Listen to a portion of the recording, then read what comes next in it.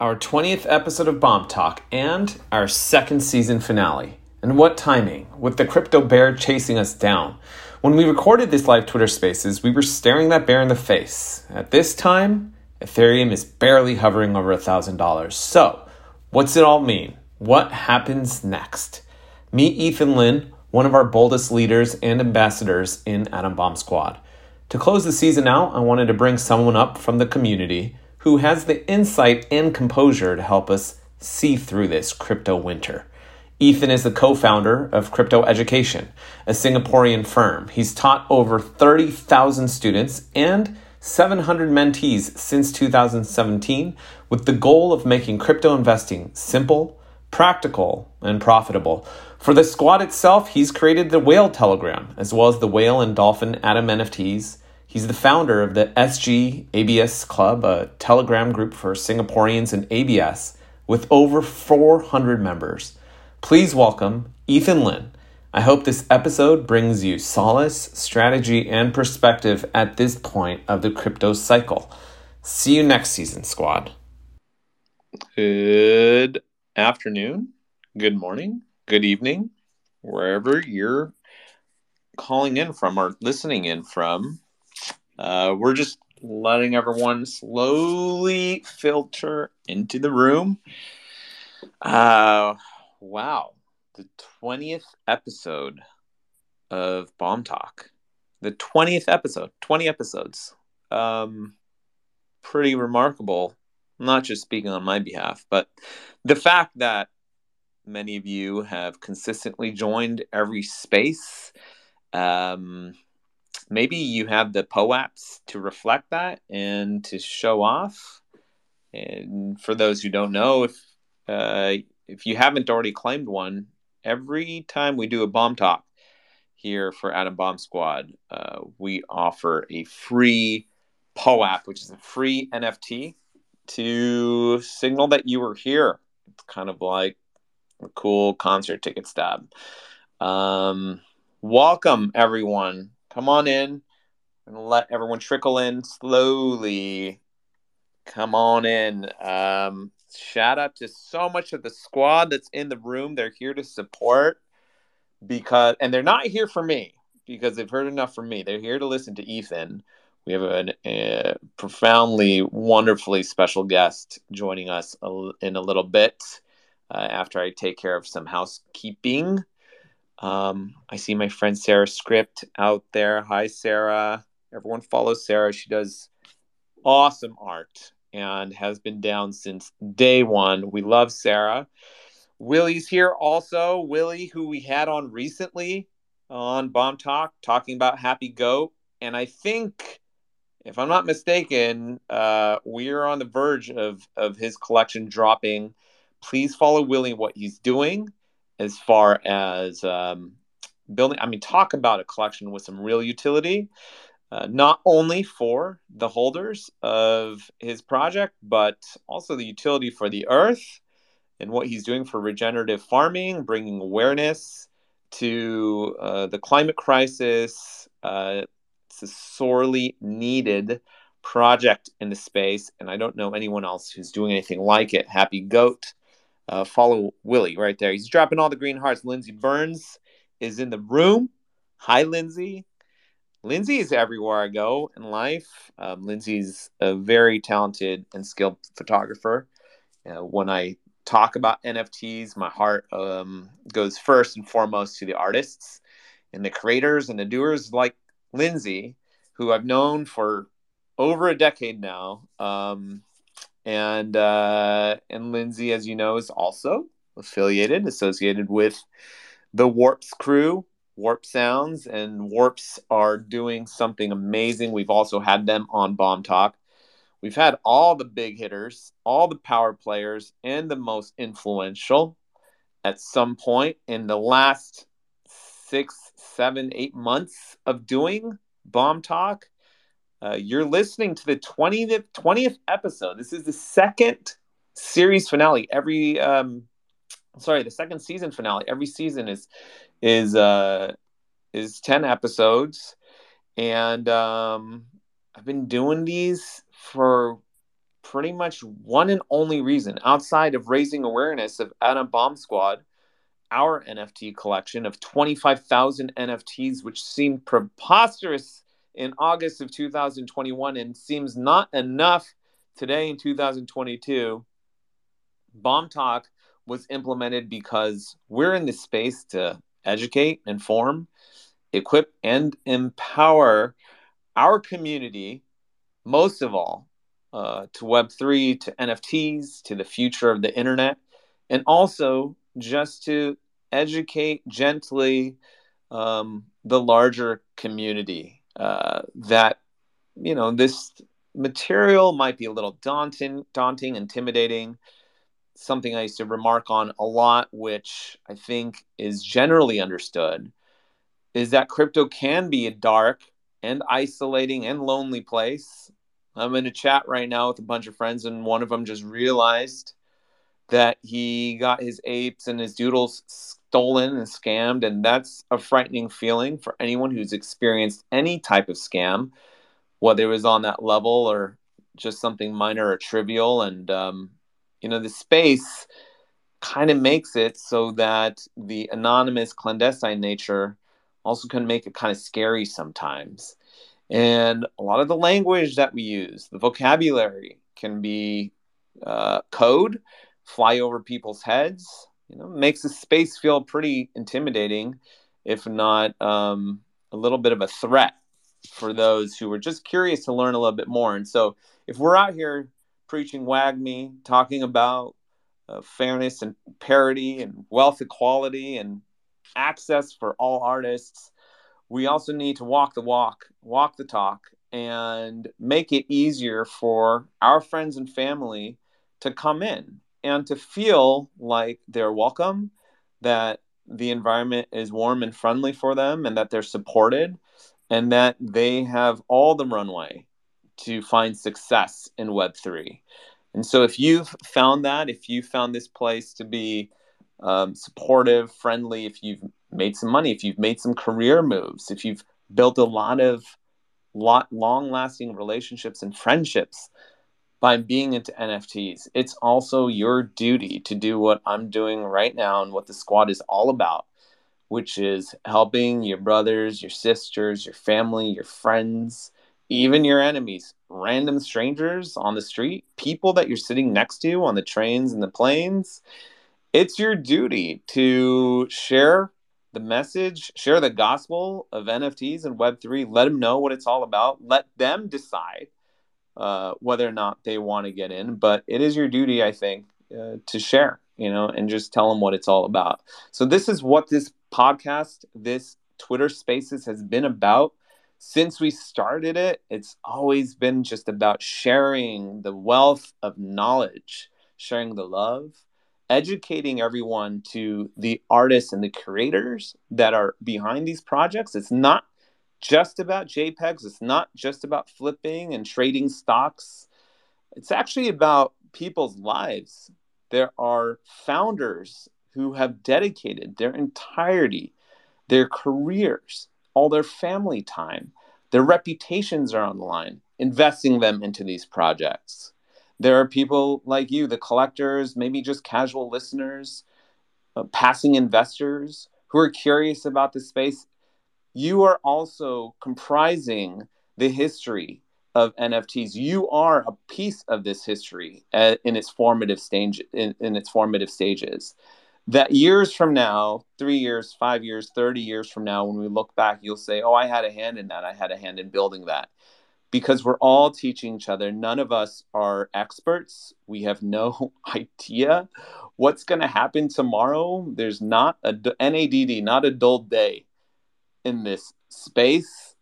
There's constant drama, but there's even more constant innovation and creativity. And there's so much hope.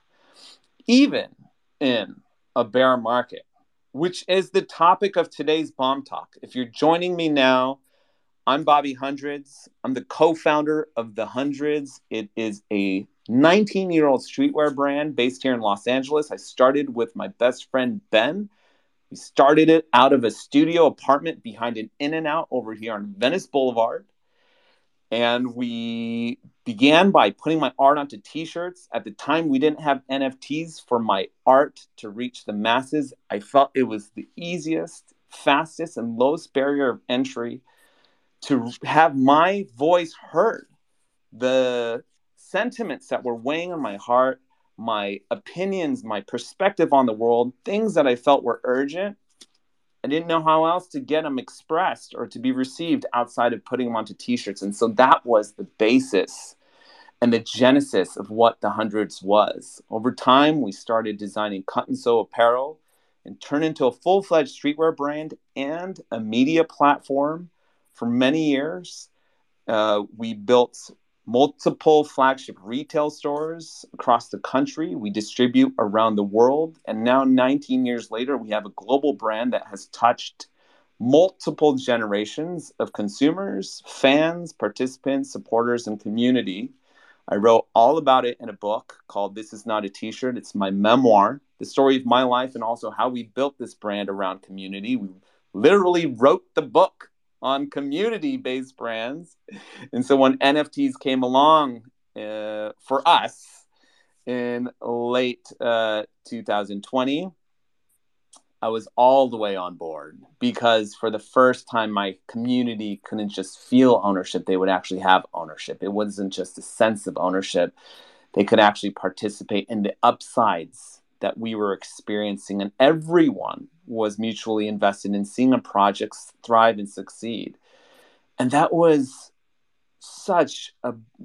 just a mind-blowing concept that I'm still having trouble wrapping my mind around. Like, I'm still processing and grasping, and me having built and cultivated this community with Ben and all of the other people on our team for the last 2 decades, even we aren't prepared for what Web3 has provided us, which is a real opportunity for the community to come in and help partner alongside us, also roll their sleeves up and get dirty, not just be fans, not just consume the fruits that we're harvesting, but also be digging in the soil with us, tilling the land, right? Like harvesting the fruits alongside it. So like that has been a really, really incredible experience for us. And so today's episode is dedicated to a couple points. One is we are starting off in a bear market.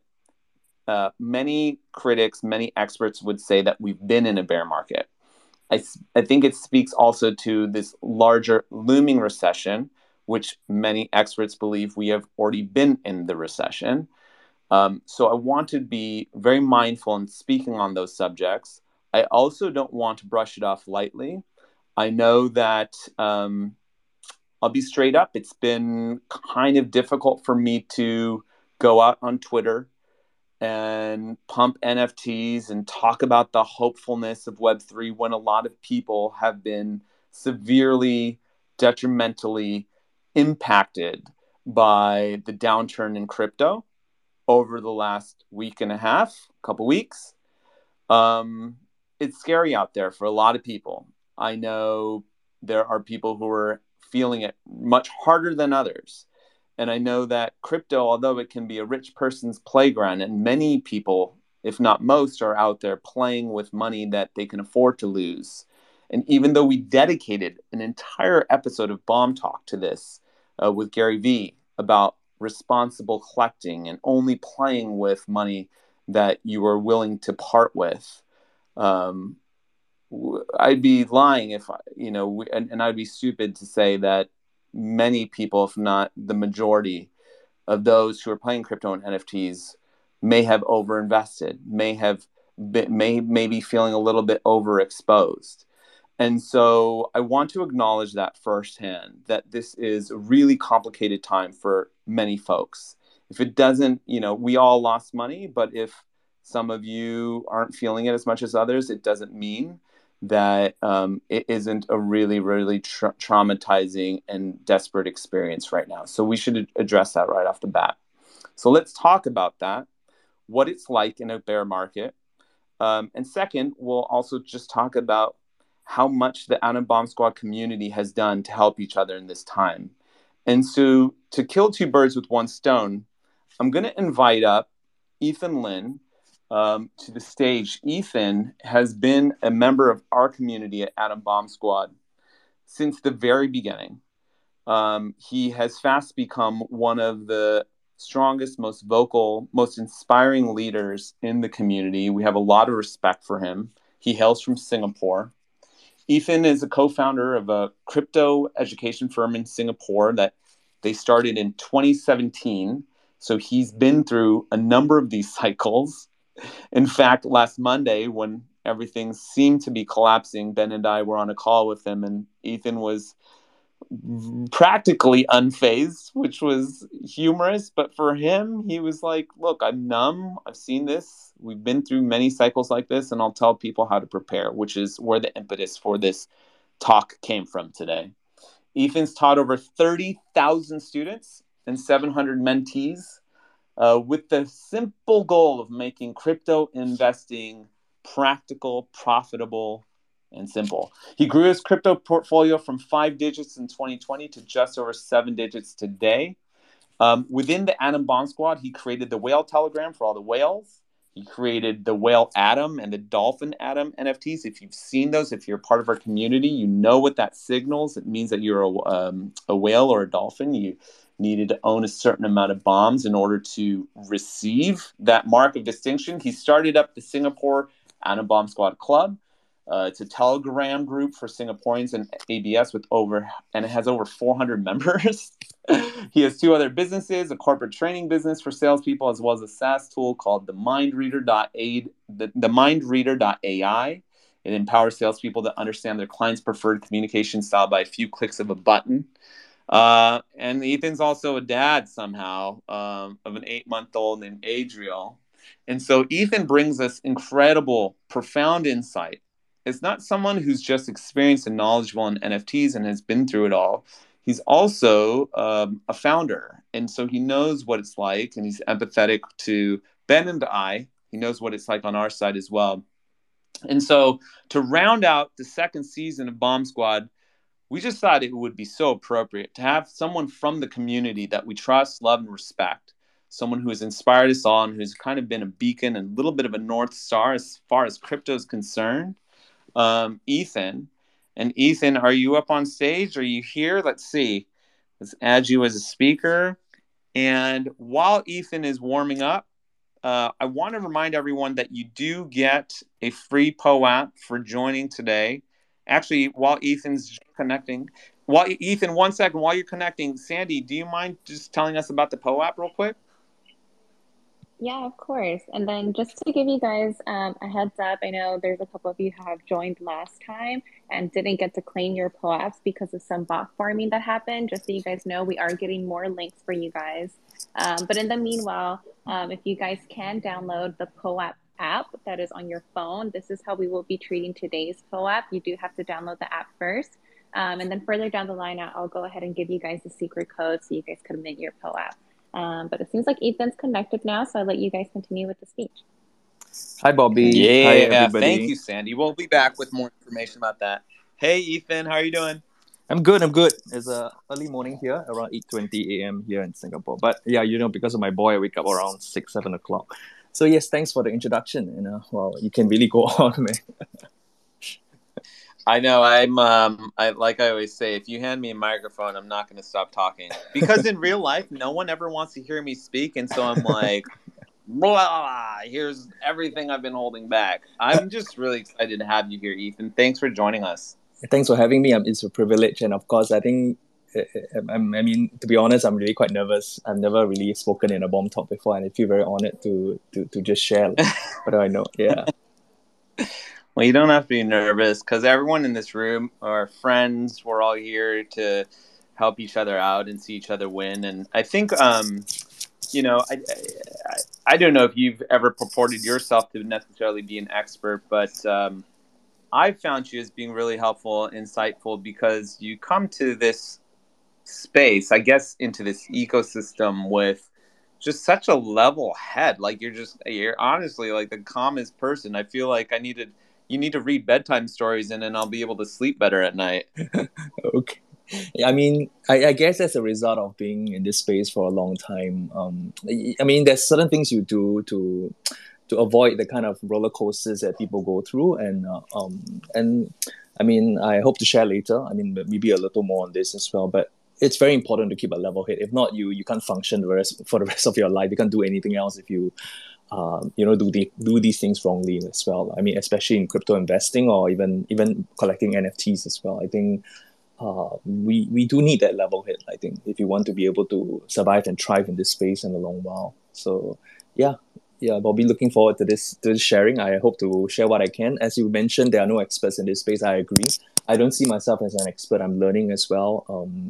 A lot of things that happened over the past week. I'm just watching and listening as well. Whatever happened with other NFT projects, I'm also learning as well. I'm also absorbing whatever the space is, however the space is moving, and we're learning also about Web3. So I can't proclaim. I think nobody can proclaim they are experts in any way, but I guess it's the way that we filter out the information and we learn about. We process the happenings that are happening in the space and understand and gather the right lessons from it. I think that's probably the key that we for key to be able to continue to grow and to progress in this space. Before Ethan continues, I probably actually should throw out the disclaimer, and I think just from a legal standpoint, I should have done this on every single Bomb Talk. Now that I'm thinking about it, everything that we're discussing today is not financial advice. We are, and we can actually talk about this. But first, I just do want to remark that obviously collect responsibly, play in this space responsibly. These are just opinions, more or less. We're, again, not saying we're the experts, but let's actually begin there, Ethan, because when we were we're going to bounce around a little bit, but when we were speaking last week, you said something that really struck me. And that's, and it's something that I think often about there's a lot of like tense points in culture in general, right? Like, it has nothing to do with what we're talking about, but let's just say something like cancel culture. Cancel culture is really interesting and complex because many people have different ideas and definitions of what cancel culture means. And so people aren't even speaking about the same thing in the same way when they're debating a topic. And you said something really interesting about NFTs. And I find this also, as this conversation tends to well up time and time again, that there are people who are coming into this space looking at it as investors and investments, right? Like you perhaps would do. Yeah. And then there are more of the people in some of the, I guess, more accessible communities. Atom Bomb Squad might be one of them, where people who have come in and are participating are seeing it more as a consumer and have come from a retail background. Yeah. And there's a big difference there, right, Ethan? Yeah, that's right. So, I mean, yeah, the first thing I want to mention is that everything we say here is my opinion. And in Singapore, we don't have laws on securities and what we can talk about. We are not allowed to recommend investments, but I think anything else is fine for us, a fair game for us in Singapore. So just to make mention, regards to what Bobby just mentioned, I think, yes, I was just sharing that there's two categories of people that are in NFTs. I think there's an important distinction we have to realize that we can either participate in NFT collecting as a consumer or as an investor. And that's an important distinction because, for example, I just gave an example. For example, if you were a consumer, it makes sense for you to rush. Let's say if you see something that's really popular, a party, you see that everyone is there, it makes sense for you to join the party. Right, that makes sense from a social proof perspective. You want to go there and enjoy the benefits, the fun, the vibes. But from an investor perspective, that's exactly the opposite things that we have to do, which is when nobody is there, that's when you enter, when you get into the party first, right? In investment, you don't think like that. When you see a party going on, your instinct should not be, I want to join the party, because you don't want to be the last person holding the bag. You don't want to be the last person buying the top. So with that mindset, I think, I approach it from an investment mindset. So I understand these things instinctively, but I realize that a lot of people approach it from a consumer perspective. So because of that, they make certain, I would say, I wouldn't call it a wrong move, but you make a move that maybe will put you in the negative, put you in the red, because instead of, let's say, avoiding a hype, you may chase hype, avoiding avoiding what people are looking at, you join what everyone's looking at. So I like to, when you approach it from an investment point of view, you definitely see it differently. You don't think of it like okay, yeah, everyone's doing it, let me do it too. You won't think like that, right? So that's what I do actually with NFTs. When I see that everyone's looking in one direction, I tend not to get involved. When nobody's looking, which is I think most of the community members knew, when everyone is not looking at Atom Bomb Squad, when it was at below mint for a short period of time, I was shouting to everybody, buy now, because nobody's Ethan, looking. Please don't mention that. I have no idea what you're talking about. That never happened. Let's strike that from the record. That was a dark moment in history. But continue. Yeah, that's the way. That was my opinion, right? I told everyone that's not Bobby's opinion. Bobby never shows the bombs. I show the bombs, right? So, I was telling people you should look in this direction because nobody's looking, and that's an investor point of view. So I think there's an important distinction for everybody here as well. Like when you approach it, especially if you want to know that you are, So I like to call the people who hold NFTs. They are not fans. They are not investors. They are rather like fan dash investors. They are both fans and investors. So it's a new kind of categories. And I was just I was just thinking about this category. Like, how do you be a fan in the sense that you love the brand, you want to connect with the brand, but at the same time, you also want your investments in the brand to grow.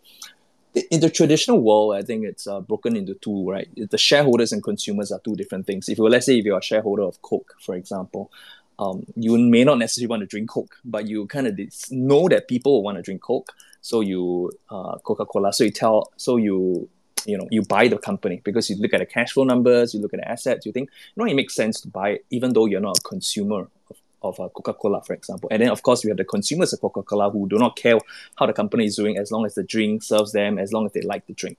So in Web3, in NFTs, we somehow fuse these two categories of people together, that fans are investors at the same time, consumers and investors at the same time. So, but then I guess it creates some level of confusion as well as to how to approach NFTs collecting, right? Do I look at it from an investor point of view or do I look at it from a consumer point of view? Yeah, so here's a distinction. Yeah, and when I think it also should be noted that another difference between the two is whether you're a consumer or an investor, you are expecting different things, right? And so this is where we get into a lot of confusion and frustration about utility, because consumers are accustomed to buying something and getting something immediately in return for it. But that's not necessarily how investors approach their investments. Right? Yes, exactly, Bobby. I think a lot of people bought the NFT at the start, and then they were demanding that they were given something. And I realized that is a very consumer mindset. Like they want to get everything. Say, hey, Bobby, you have so much money. Why don't you just give some to us? Why don't you just give some perks or give some free stuff to us? And from an investor point of view, if Bobby you would do that, then it would make completely no sense. If I was a shareholder and looking at a company giving free stuff to consumers, I'll be like, what are you doing? What are you doing? Why are you wasting your money? Why are you throw that? So I think that's the confusion that people have, right? Like when I am a collector, am I supposed to be demanding, expecting more privileges, more perks as a result of holding the NFT, or am I looking at it from a shareholder, which is like I'm looking at whether the value is appreciating in the asset? And so I think that confusion has caused a lot of debates in the Discord, and not just our Discord, but many Discords, and people were like, some people were demanding the whatever faster, and some people were like, we just want to see the company grow. So it's an interesting thing to see these two worlds interact. But me coming from the investor point of view, of course, I never liked the consumer way of looking at it. To me, if you were to give things that were unsustainable, which many NFT projects might be doing, which is to give things back, give free stuff here and there. But then my question comes is then how long are you going to sustain this business if you keep giving free stuff back in an unsustainable manner?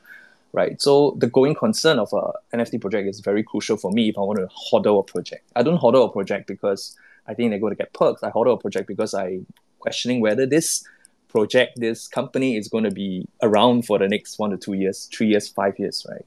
So I think it's a very different criteria, but I think we can make that distinction. We can be clearer about why we are in this project, and what should be looking out for in a project as well. Yeah.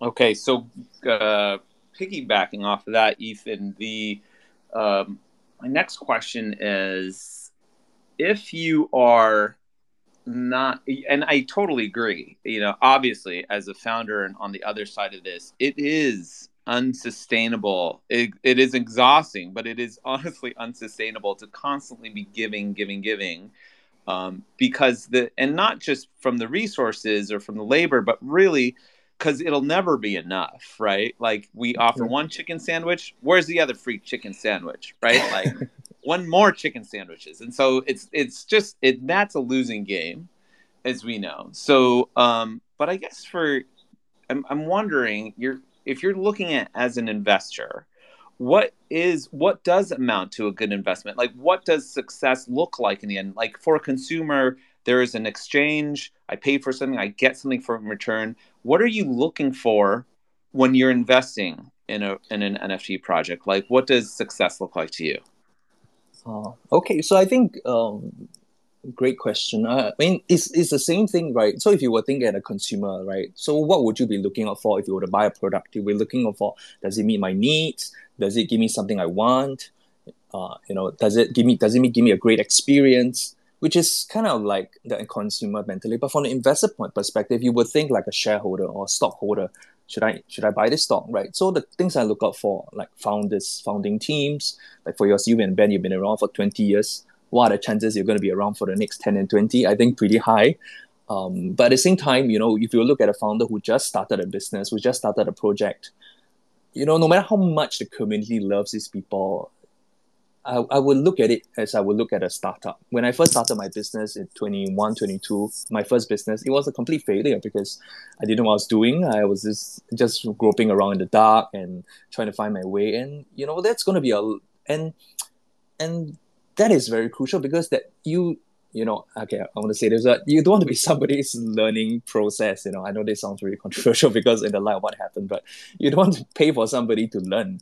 In the traditional business, it is not so important because I use my own money. But when you use other people's money to learn, I think you don't want to be at the other end of that, right? So that's number one, founding team. And number two, of course, execution. And I mean, ultimately, at the end of the day, when you look at an NFT project as an investment or as something that you want to hold for the long term, you want to question whether this project can execute. Execution is the difficult part, right? The ideas are the simple thing. Anybody can stand in front of a bunch of investors and pitch a grand idea about what they're going to do for the next 5 years, the financial projections. Anybody can do that. University graduates can do that. Undergraduates can do that. No, you don't need experience to do that. But when it comes to observing a business, you want to see their track record of execution. How have they executed in the past? And all that. That's executional strength, and it can be seen, right? Obvious when an NFT project, how they handle, let's say, small little things, right? Communications, how they handle logistics, merchandise. All these things are small little ways you can observe whether somebody's actually experienced. But of course, the easy way is to look at their track record. So I think that's two things that the first thing I'm looking out for. But of course, other things as well. I mean, other criteria. For yourself, Bobby. I mean, you guys are partnered with some of the big names, Coinbase, Twitter, Ledger. Like even recently, your launch with Eastpak, with Lee, with Hello Kitty, with Harry Potter. I mean, I don't know what goes on in those meetings that you collaborate with them, but I'm sure that these companies have done some due diligence on you guys and they found you guys to be a suitable partner. So, I mean, that's a way I look at it, right? If somebody is willing to collaborate with you, it means that you are of a certain caliber, right? To be able to do that. So from the investment point of view, that's what I'm looking at. And of course, ultimately, when you think about it, it's about retention of value and, of course, growth in the investments that I have. So, I mean, all these things will be dependent on ultimately underlying whether the company underlying it is actually working, whether it's producing revenue, right? And that's the key, right? Producing revenue. And that's one thing that most projects have not achieved, which is to produce revenue. There's, in the traditional markets, we have two ways of getting money in the traditional markets, right? If you're a startup, there's two ways: you raise capital through a seed fund, through a Series A, B, C, or you earn capital through revenue, through income, through producing something that consumers want. And I think this is the big business problems that most NFT projects have not solved, but Atom Bomb Squad has really been doing it, which is producing revenue. And to me, you guys actually paying out royalties off revenue, it's a huge thing. Rather than other many NFT projects, they just pay out through their capital raise. A capital raise is when they do a new airdrop or they launch a new collection, and that's when they're just simply getting more new people into the ecosystem through another capital raise, as I would say. There's actually no real revenue being produced here. There's no consumers that are consuming their product or their project. So while people are very excited over, let's say, a 5 ETH airdrop, a 10 ETH airdrop, I'm not excited because it's not hard to do that. It's pretty much how can I get more people into my ecosystem by promising them another nice JPEG file. I think that's not hard to do. Actually, to have consumers and people who would who contribute to revenue of the company. I think that's a huge milestone that, for Atom Bomb Squad, you guys have been doing that for 20 years, right?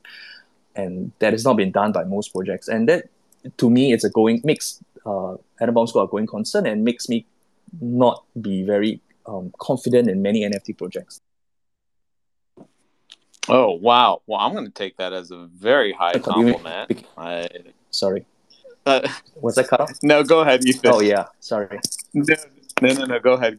So how are they going to make money, right? They're going to make money through another raise, another 50K collection, 200K collection. I don't know, right? They have to just keep doing that. And that's like, you can keep raising funds, until one day you realize that there's no more funds to be raised. But I think ultimately that's the business ask for most NFT projects, because ultimately NFTs are a business. Right? They are a business. They have to generate revenue, not just raise more capital. Yeah, Bobby, I hope that's a comprehensive enough answer. Yeah, no, that was really insightful, Ethan. Sandy, actually, do you want to step in again and just remind people? Time is flying. I didn't realize how late we were already about the POAP. Yeah, we could all just sit here and listen to Ethan talk forever. I feel like that's why time is just flying by. But yeah, everyone, if you guys have already downloaded the POAP app, if not, do so right now. The secret word that you guys are looking for is Singapore, all in lower caps.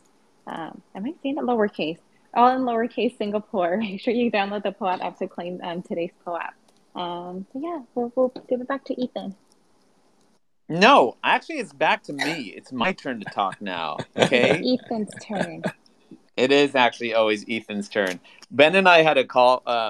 We had a Zoom with Ethan last week to everyone in the room, and we got off. We didn't want the call to end. We got off, and Ben just came over to my office, and he was just like, "I could just listen to that guy talk all day long." And I was just like, "I know, he's the best." He's just like so soothing, but you're also just so smart, and I don't know, you just have great perspective on everything. I love what you're talking about in terms of NFT projects and needing to produce revenue and being sound businesses. And it's obviously very frustrating for us because we do run, a business operation. We've been running this brand now for a couple of decades. We have like a really methodical way of growth and strategy on how to do it. And everything is so new within Web3 and NFTs that what our eventual goal is over time is we're trying to just converge both so that they're one and the same. And it just takes time for a lot of these things to happen. I spent the first 6 months of ABS really just even across all my social channels, amplifying NFTs, doing what I'm doing right now, talking on Bomb Talk, educating people about crypto. And now I'm going back and starting to talk more about our physical goods again and our physical brand, because the idea is that one should essentially be benefiting and informing the other. But, nobody else seems to understand this on either side, right? Like my idea and like our vision for this has always been that they're one and the same, that they are going to not just complement, but they're going to need, and the feedback loop is that they are going to need each other. And so we see a lot of great NFT projects in this space, but I have the same thoughts sometimes of, oh, these are just, and it's like they're just doing the same thing. It's just more airdrops, and it's like, what exactly is it that they're building? Like, what exactly are they making here? And then I think of same on the streetwear side, the fashion side, and the product side, where I'm like, oh, all they're doing is the same Web2 model, where the revenue still streams the same way. It's being supported by community, but the community is actually not quite participating. There's not real ownership happening. And I still believe that we are the ones that are actually bridging the two worlds, but really making it so that both inform the other. I think that's going to be the future, And so, like, I'm just going to pat myself on the back and Adam Bomb Squad on the back real quick about that. But I think it is like an important distinction to make that, NFTs, to me, in order for them to achieve their maximum potential, is that they should be engaging with, affecting, interacting with all aspects of life. It shouldn't just be something that happens on OpenSea.io and that's all you ever know it as, or it just lives in your MetaMask. No, it should all be one and the same. It should correlate with physical experience. It should also respond to digital metaverses. It's all one and the same to me. And so I appreciate you speaking on that point, Ethan. I thought that was that to me resonates the most. I mean, as a founder myself, I listen. I feel that it's a point that is very easily missed because we are, as you always say, we are in this NFT bubble, right? Like, I ask myself, like, how many people outside of NFTs actually care about dogs, apes, cats? How many, if they were disappearing from the face of the earth tomorrow, like, who would care? Right? That's a question I ask because, and that's the relevance that a company and business needs to have. Right. I mean, as a founder myself, I think about what you are trying to achieve, and I'm watching you, Bobby and Ben, to see how you guys are integrating these two, because I'm thinking about a Web3 model for our company as well. And the more I think about it, I really think that is such a daunting thing to do. Even for me, who have been in business for a while, I think it's such a daunting thing to try to integrate two worlds together. How do you turn your fans into investors into the company? And that's a huge business problem to answer, actually. And sometimes I wonder why people just jump into it so quickly and without thinking through. I like to tell people the blockchain is forever. If you were to start an NFT project, your obligation to your holders is forever. If not, you'll rock one day. One day you'll just decide, I'm done. It's moving on to the next project. I never want to do that. So I think it's a huge undertaking that business really have to think about. But it's about the way we are in the NFT space right now. We are still very young. It's a very young understanding of it when it's all just pictures and social flexes and just a JPEG file. But I think it's a lot more than that. So I mean, I can't wait to see what you and Bobby, you and Ben are doing with Adam Bomb Squad, because I'm watching and learning at the same time as well. Yeah. So thanks for sharing. I mean, thanks for doing all you do. I think I'm learning, right, to see how you engage people, how you engage the community, how you engage your partners regards to this. And it's not something to be taken lightly, to be honest. And yet I see most projects do not recognize the gravity of what they are doing and embarking on. And they are likely going to end up eventually in a year's time, 2 years' time, they're going to end up realizing that this is not worth it to do it. And they will probably, rock their project. Yeah. Yeah, it might even be shorter than that. I would say, and I'm preaching to the choir, almost everyone in this room sees this happen every single day. There are a lot of influential people from Web2 or from the non-NFT space who are seeing this as a marketing scheme, as a capitalistic opportunity. They're seeing it as the hot new thing to get into. I got to do an NFT project as well. They come in with high expectations. All they're focusing on is a high mint. They sell out, they celebrate, and then the work begins, right? After this bomb talk, I'm going down the street to Matt Colin's house. Matt is Steve Aoki's manager. And so in the formative months leading up to Adam Bomb Squad's mint, I was spending a lot of time with Matt, and Steve had done a few projects. And, Matt, I remember the day that we minted out, and I was talking to Matt outside his house, and he's just like, now the real work begins. I'm like, what are you talking about? We just broke our backs getting this project done and committed entirety of 2021 to this thing. I put everything aside. I put everything on the line for this. And he's just like, no, now it begins. And I didn't realize that. Fortunately for me, as I've written about and as I think we've practiced for a number of years, we've always been about the community first. And so it's like, okay, roll up the sleeves, let's jump in the community and start building this thing together. But what I see more often than not happening is that many people enter the space and then they're like, oh, wait, hold on. Like, I made the money. I'm not done. No. Now you begin building with all these people who believed in you, who were supporting you and came in and wanted to see the next thing happen. It's not that everyone wants to come in. And I think about this all the time with the squad. I'm sure everyone would be happy if like all their bombs turn into apes tomorrow and they make millions of dollars, of course. But I think secondary to that, people are also just really curious to see like what happens next, and they want to feel like they're part of something momentous. And not a lot of entrepreneurs, founders, and owners, I think, are willing to share that. Maybe they just don't know how to. I'm still learning every day. I had a call. We have a bunch of amazing YouTube personalities and influencers in Atom Bomb Squad. We had a call the other day, and it was so hard. It took me an hour to just to gather up the courage and to ask, hey, can you guys help? Because I'm so accustomed, I've become so used to and so embattled as an entrepreneur that everything had to be DIY. I come from the punk scene, so everything's always DIY, do it yourself. Don't rely on anyone else. It's also probably being the son of immigrants, especially Asian immigrants. It's like, you don't ask like your elders for help. Like, you do it. Like, you learn your own lessons. And so I'm sitting on this call with these YouTubers and I'm like, they're like, hey, we want to help. And I'm like, can you guys help me? Because I'm just so not used to that. And I have so much pride and like, I'm an entrepreneur. I'm used to doing everything on my own. Well, these aren't consumers like we talked about. These aren't people coming in as fans. These people are coming in as partners.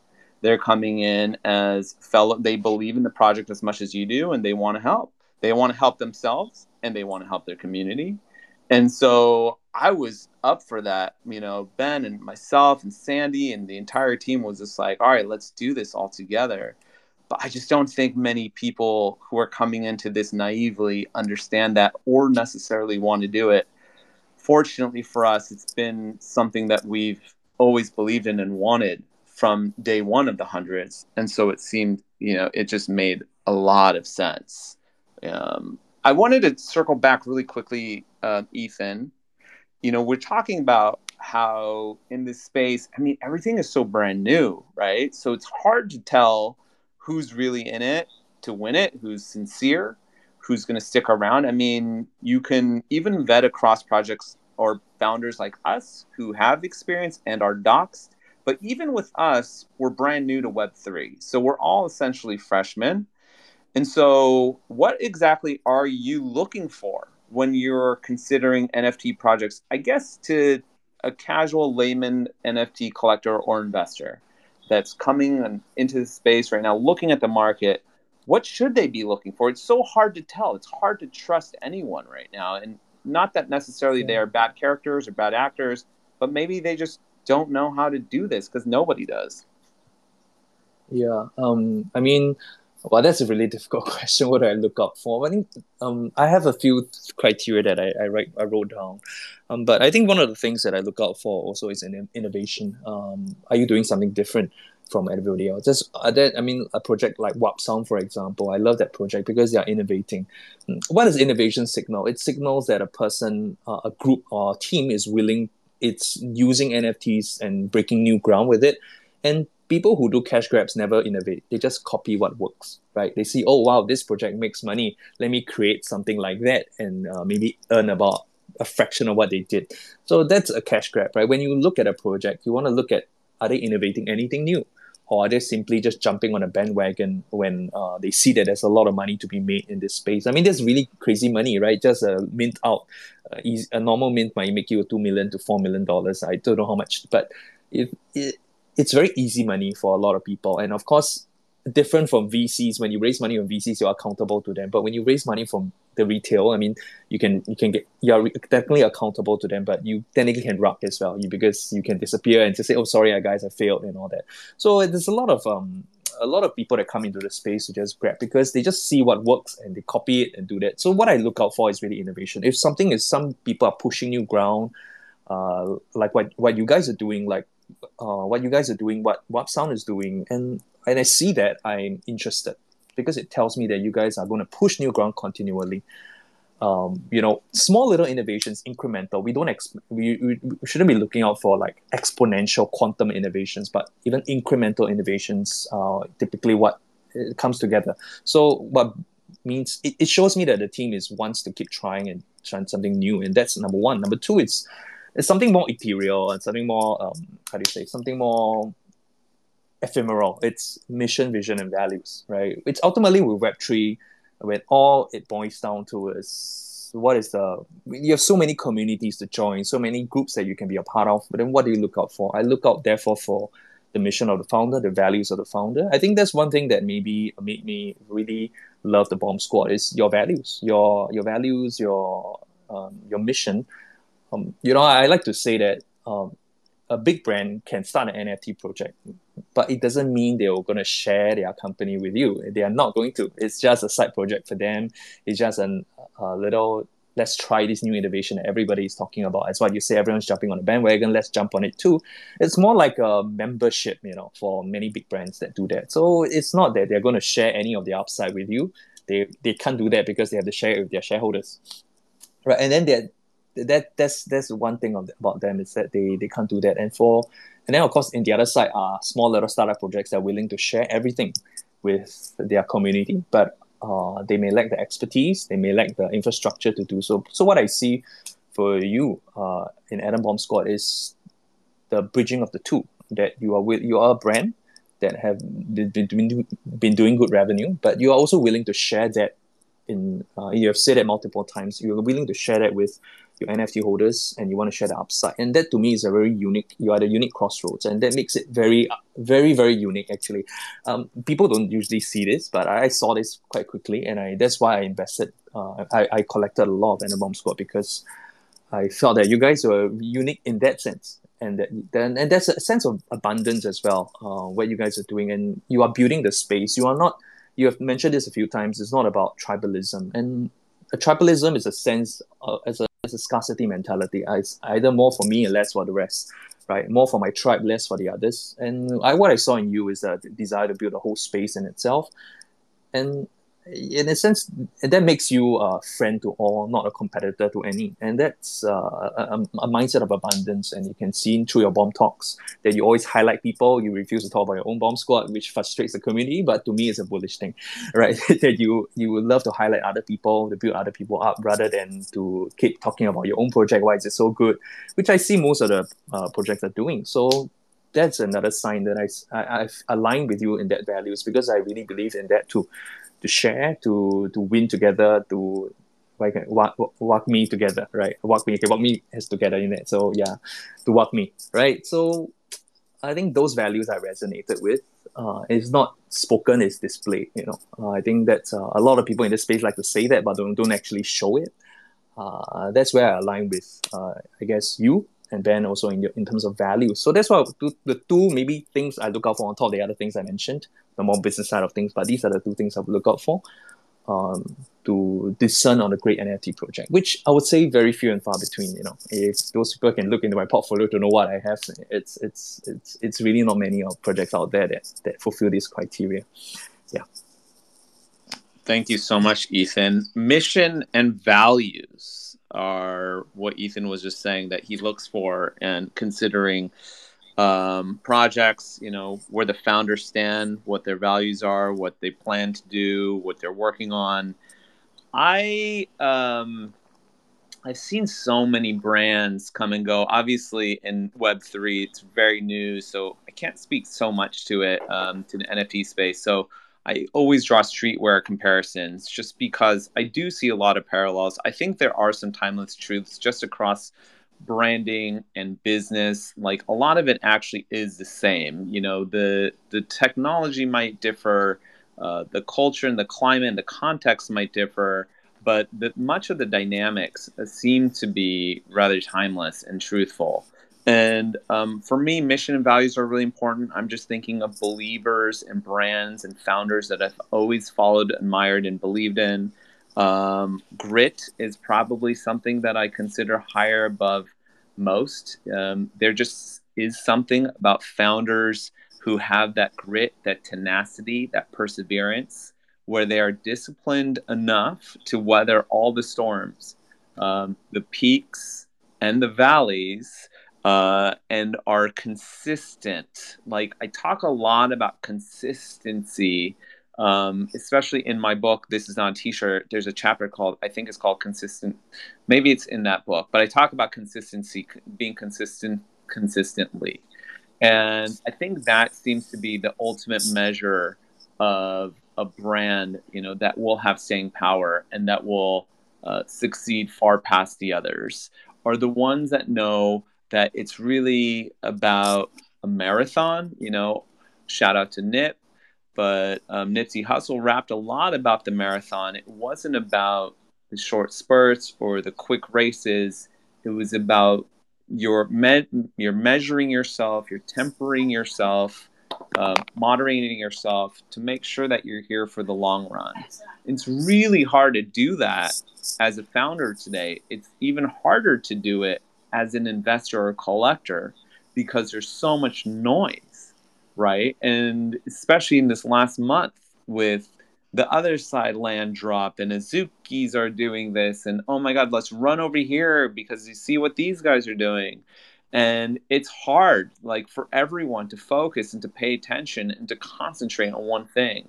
And so it seems to be that the people who do that as founders, but also as the followers, the supporters, the community, those people seem to just win out the longest to me. I've seen it happen time and again in street where I see the burnout coming long before most of the market does. There are brands that just come in really hot where they might have a ton of money behind them. There's puppeteers behind them, corporate puppeteers, or just backers, investors, and they just come and they blow out, and everyone's like, why can't you be like them? Why can't we be like them? And within months or even 2 to 3 years, they're gone. And people forget what that was, and it just wasn't worth it. And so we've learned that. We've seen it so many times, and we've seen the benefits of playing the game that we know how to play, which is patience and passion and patience. I write a lot about this, right? Like being disciplined in the mind, but also being passionate in the heart and passionate about what it is you're working on. So it's like that balance to me, I think is really how to play the game right. As we're winding down here, Ethan, I do want to address more elements of the bear market that we're in. And I know a lot of people are distressed. And so what kinds of words of advice do you have for people who might feel like they're a little bit overexposed right now, just nervous, anxious about the market, not even just in regards to crypto, but just NFTs, and maybe even it's on a macro level. They're feeling a little anxious just about like their money that they have and how they spend it. You have a really discerning mind on what responsible investing and trading looks like, and I just, if you don't mind sharing some of that. Oh my God, did we lose Ethan? No, Ethan's back. Okay, let's see. Ethan's calling in from Singapore, by the way. Let me reset the room really quickly. All right. Okay, there you are. Okay. Yeah. Yes, go ahead, Ethan. Okay, I think the first thing which I think Gary mentioned is to only invest what you can afford to lose. I think the bear market has really made a lot of people. I think, of course, all the emotions, they are over leveraged and all that. And I think the key here is that now you've been through one cycle. It's for you to reflect on what's the lesson to take from here, and I think that's important. Not just to and because there's going to be another cycle. There's going to be another bull. There's going to be another bear. So I think the first thing is that never invest what you can afford to lose. And Gary Vee mentioned about this, right? Never invest what you can afford to lose. But I think that concept is very abstract. Just joking with Bobby, you that in Singapore and America we have very different concepts of what we can afford to lose. In my crypto training academy, we talk about it like for us, right? Our recommended allocation for crypto is 10% of our investment portfolio, of which that 30% of that 10% goes to NFTs and small caps. So that's our allocation, right, to that, and that's what we can afford to lose. So my partner likes to call that the natural stop loss. If let's say crypto really goes to zero, which unlikely unless you are invested in a particular coin this past week, but your stop loss is 10%. You lose 10%. Your lifestyle is not affected in any way, and that's crucial. That's important. And just joking that, and maybe in US, you guys, when you say afford to lose, is how much credit you have you can spend. I think that's maybe what people might define as what you can afford to lose. And so that's a really two different definitions of the same word, what you can afford to lose. But in general, I would advocate, if you want to use a more liberal way to look at it, at least have a system to decide, right, how much you can lose. X amount, maybe 100,000, then you only put 10,000 into cryptos and NFTs, and that's it for you. No more, no less. You keep it there. That's your discipline. And why is that important? Is also because when you're investing, when you're collecting, you don't want your emotions tied up as well. A lot of people got emotional when the bombs went down on the stock market, when crypto market went down. They started blaming the founders, do something about the floor price, do something about that. But that's unfair, right? It's like telling a CEO of a company to improve their stock price because their stock price is dropping. It's like, what do you want a CEO to do? What do you want a company to do? They're just doing what they've always been doing for the past 10, 20 years.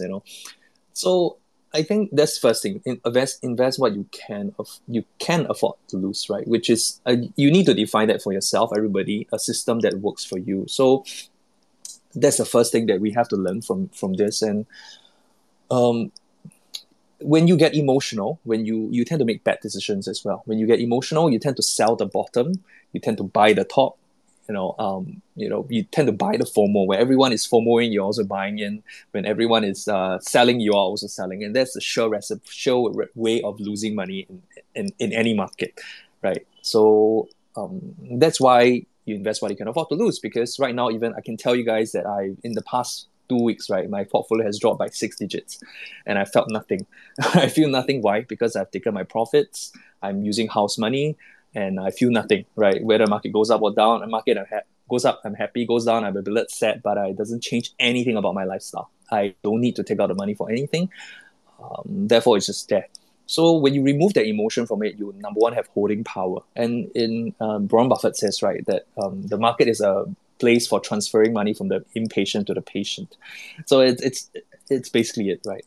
When you invest what you can afford to lose, you have holding power, you can think more rationally, and you will make better decisions as a result. I think that's the first thing we must learn from this. The second thing, I think, in a bear market, while people are thinking about selling, liquidating, the best times, this is actually the best time to accumulate collect your bonds or buy your crypto or whatever. It's actually the best time. Because typically generational wealth is made in the bear markets. I know that sounds very cliche, but it's true. It was true for my business partner, Chris. I can share a bit about business partner, Chris. He was my co-founder of the Crypto Training Academy. And in March 2020, those of you who know the COVID crash in March 2020, he got liquidated. He got margin called. His assets dropped from mid 6 digits to like 30,000. He was left with 30,000 and it was devastated. But instead of leaving the market and quitting forever, he continued to learn and continued to study the markets and to understand DeFi, right? Decentralized finance. He started to learn about it, and by September or October, his portfolio was up from that 30,000 to about 800,000, right? And in a year's time, that became 10 times of that. He became a multi-millionaire just in that 10 years. I'm not saying that it will happen for everybody who does that, but it was when nobody was paying attention to the markets, when everyone was like, you know what, let's move on to something else more interesting. He was focusing, he was learning, he was accumulating. And that's why he's ahead of me by a factor of 10, even though the only difference we had was 6 months of difference, right? He re-entered the market. He continued to stay in the market. I re-entered again in September. That 6 months made a factor of 10 difference. And that's what it means by generational wealth is often made in bear market. So for those of you guys feeling discouraged, don't be. Pay more attention right now. When nobody's paying attention, you pay more attention. You learn what you can. It's a great time actually, because in the bull market, we all feel tired, drained, FOMOing, that project, go on, what Azuki Beans and Azusai Lair, one after another. It's just so exhausting. But in a bear market, when things are calmed down, you have more time to research, more time to think about what you're doing and make better decisions. So that's my encouragement to you guys, right? That see this as actually a great opportunity to get in right now, to learn, to study, the research, and that's where you will be far ahead by the next time the next bull cycle comes along. Yeah, so I think that's my two pieces of advice. Yeah, Bobby.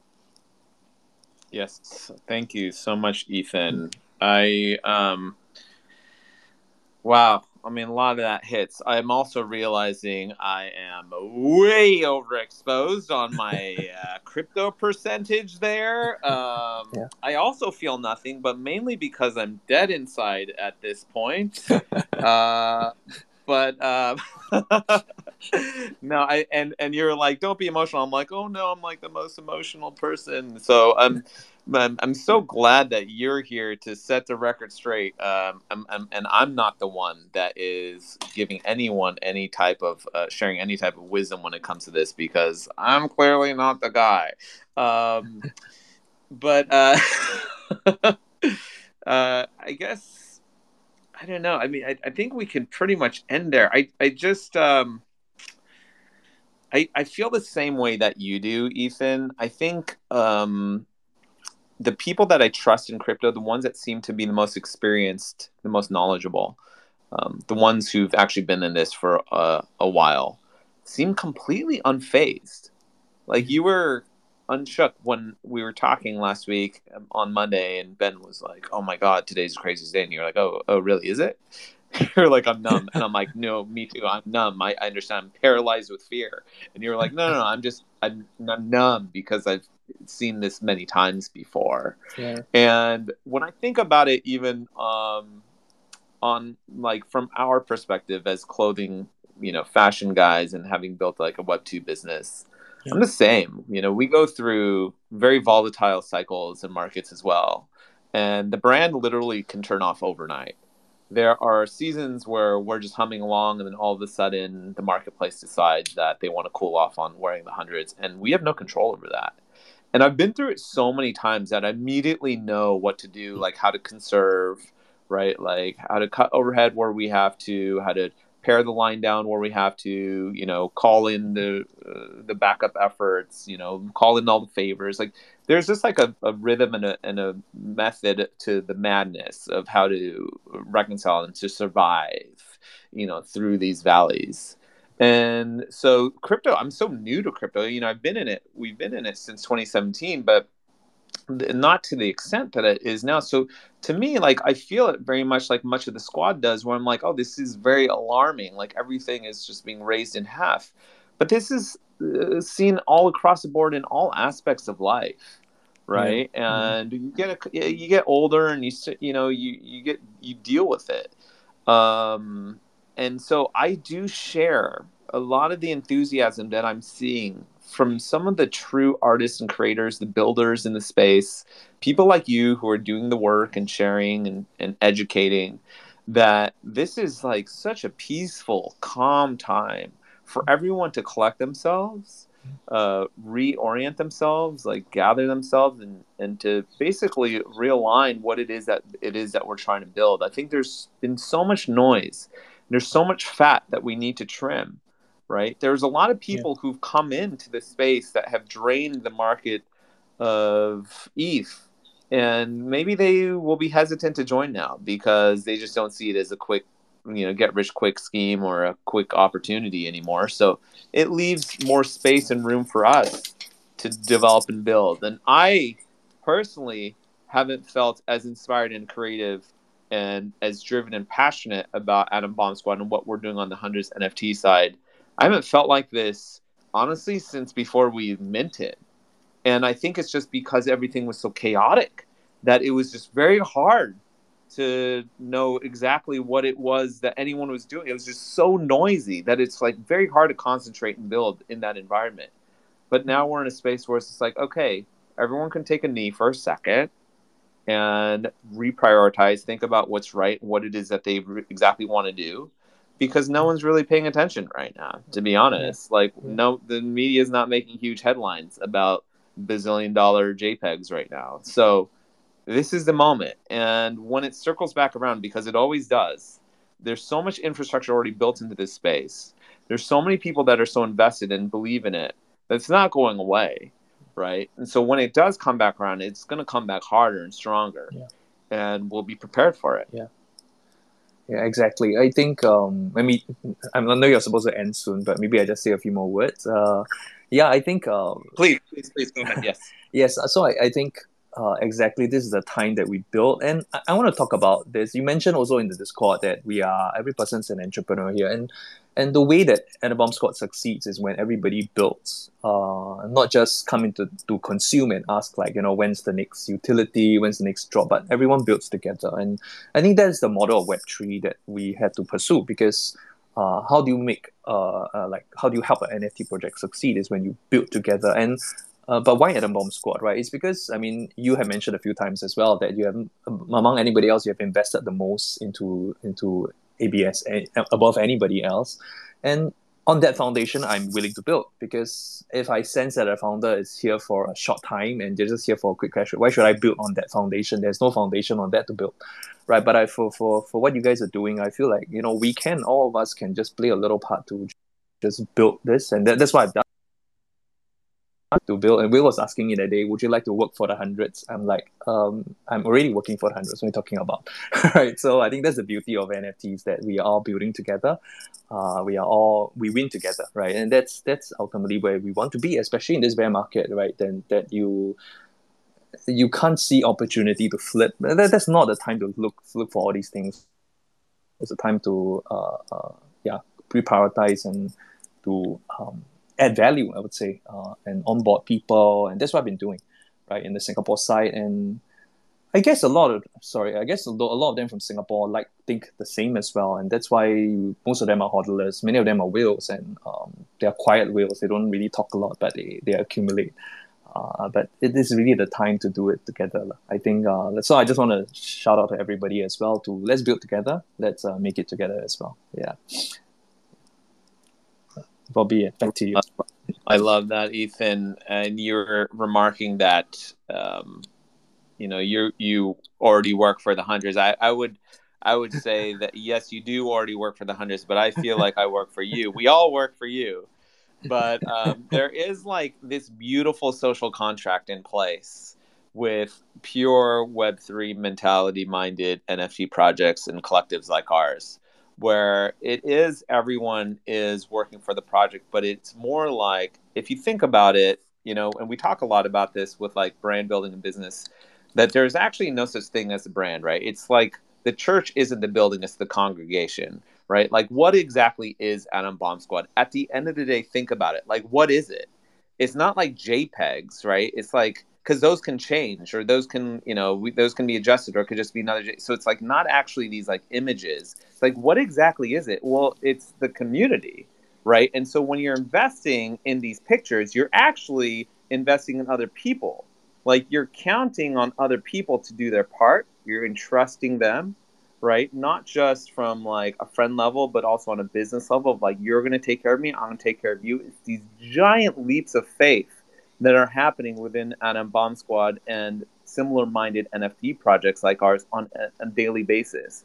And to me, like, that's one of the most brilliant and hopeful aspects of all of this, that at the end of the day, we're in a bear, right? There's a looming recession, if we're not already in one. And still people are committed to each other, saying, I got your back. Trust falls, like around the world. Like, we all have each other, and like, we're going to take care of each other. And I believe in you and you believe in me.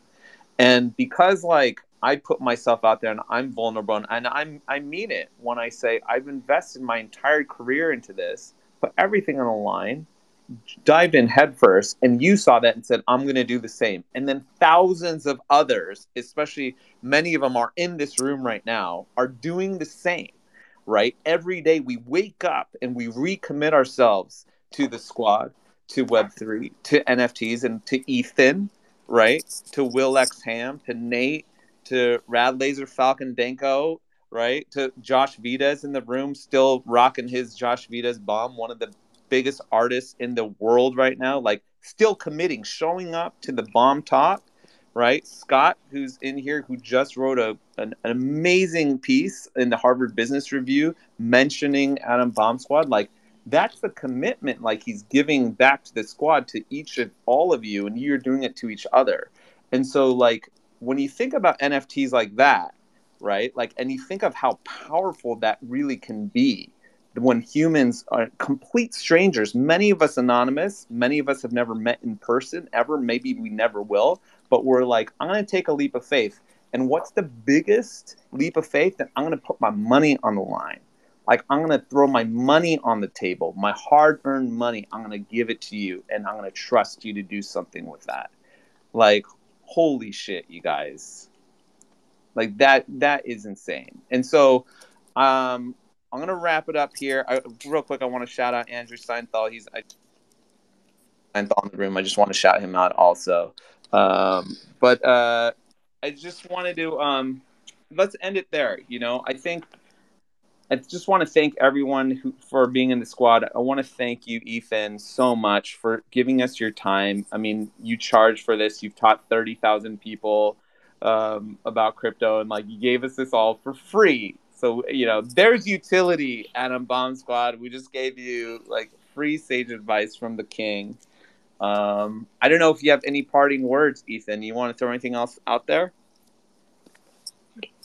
Let me think. Do I have anything? No, just let's continue building. Yes, let's do that. Let's just keep building the community. Thank you, everyone, for tuning in. That wraps up the second season of Atom Bomb Squad Presents Bomb Talk. If you missed this or any other episode, they will all be uploaded to wherever you listen to your podcasts. And I'll be back soon with another season, some more guests, and hopefully more Ethan. Follow Ethan, by the way. Follow him. Okay. Good night, everyone.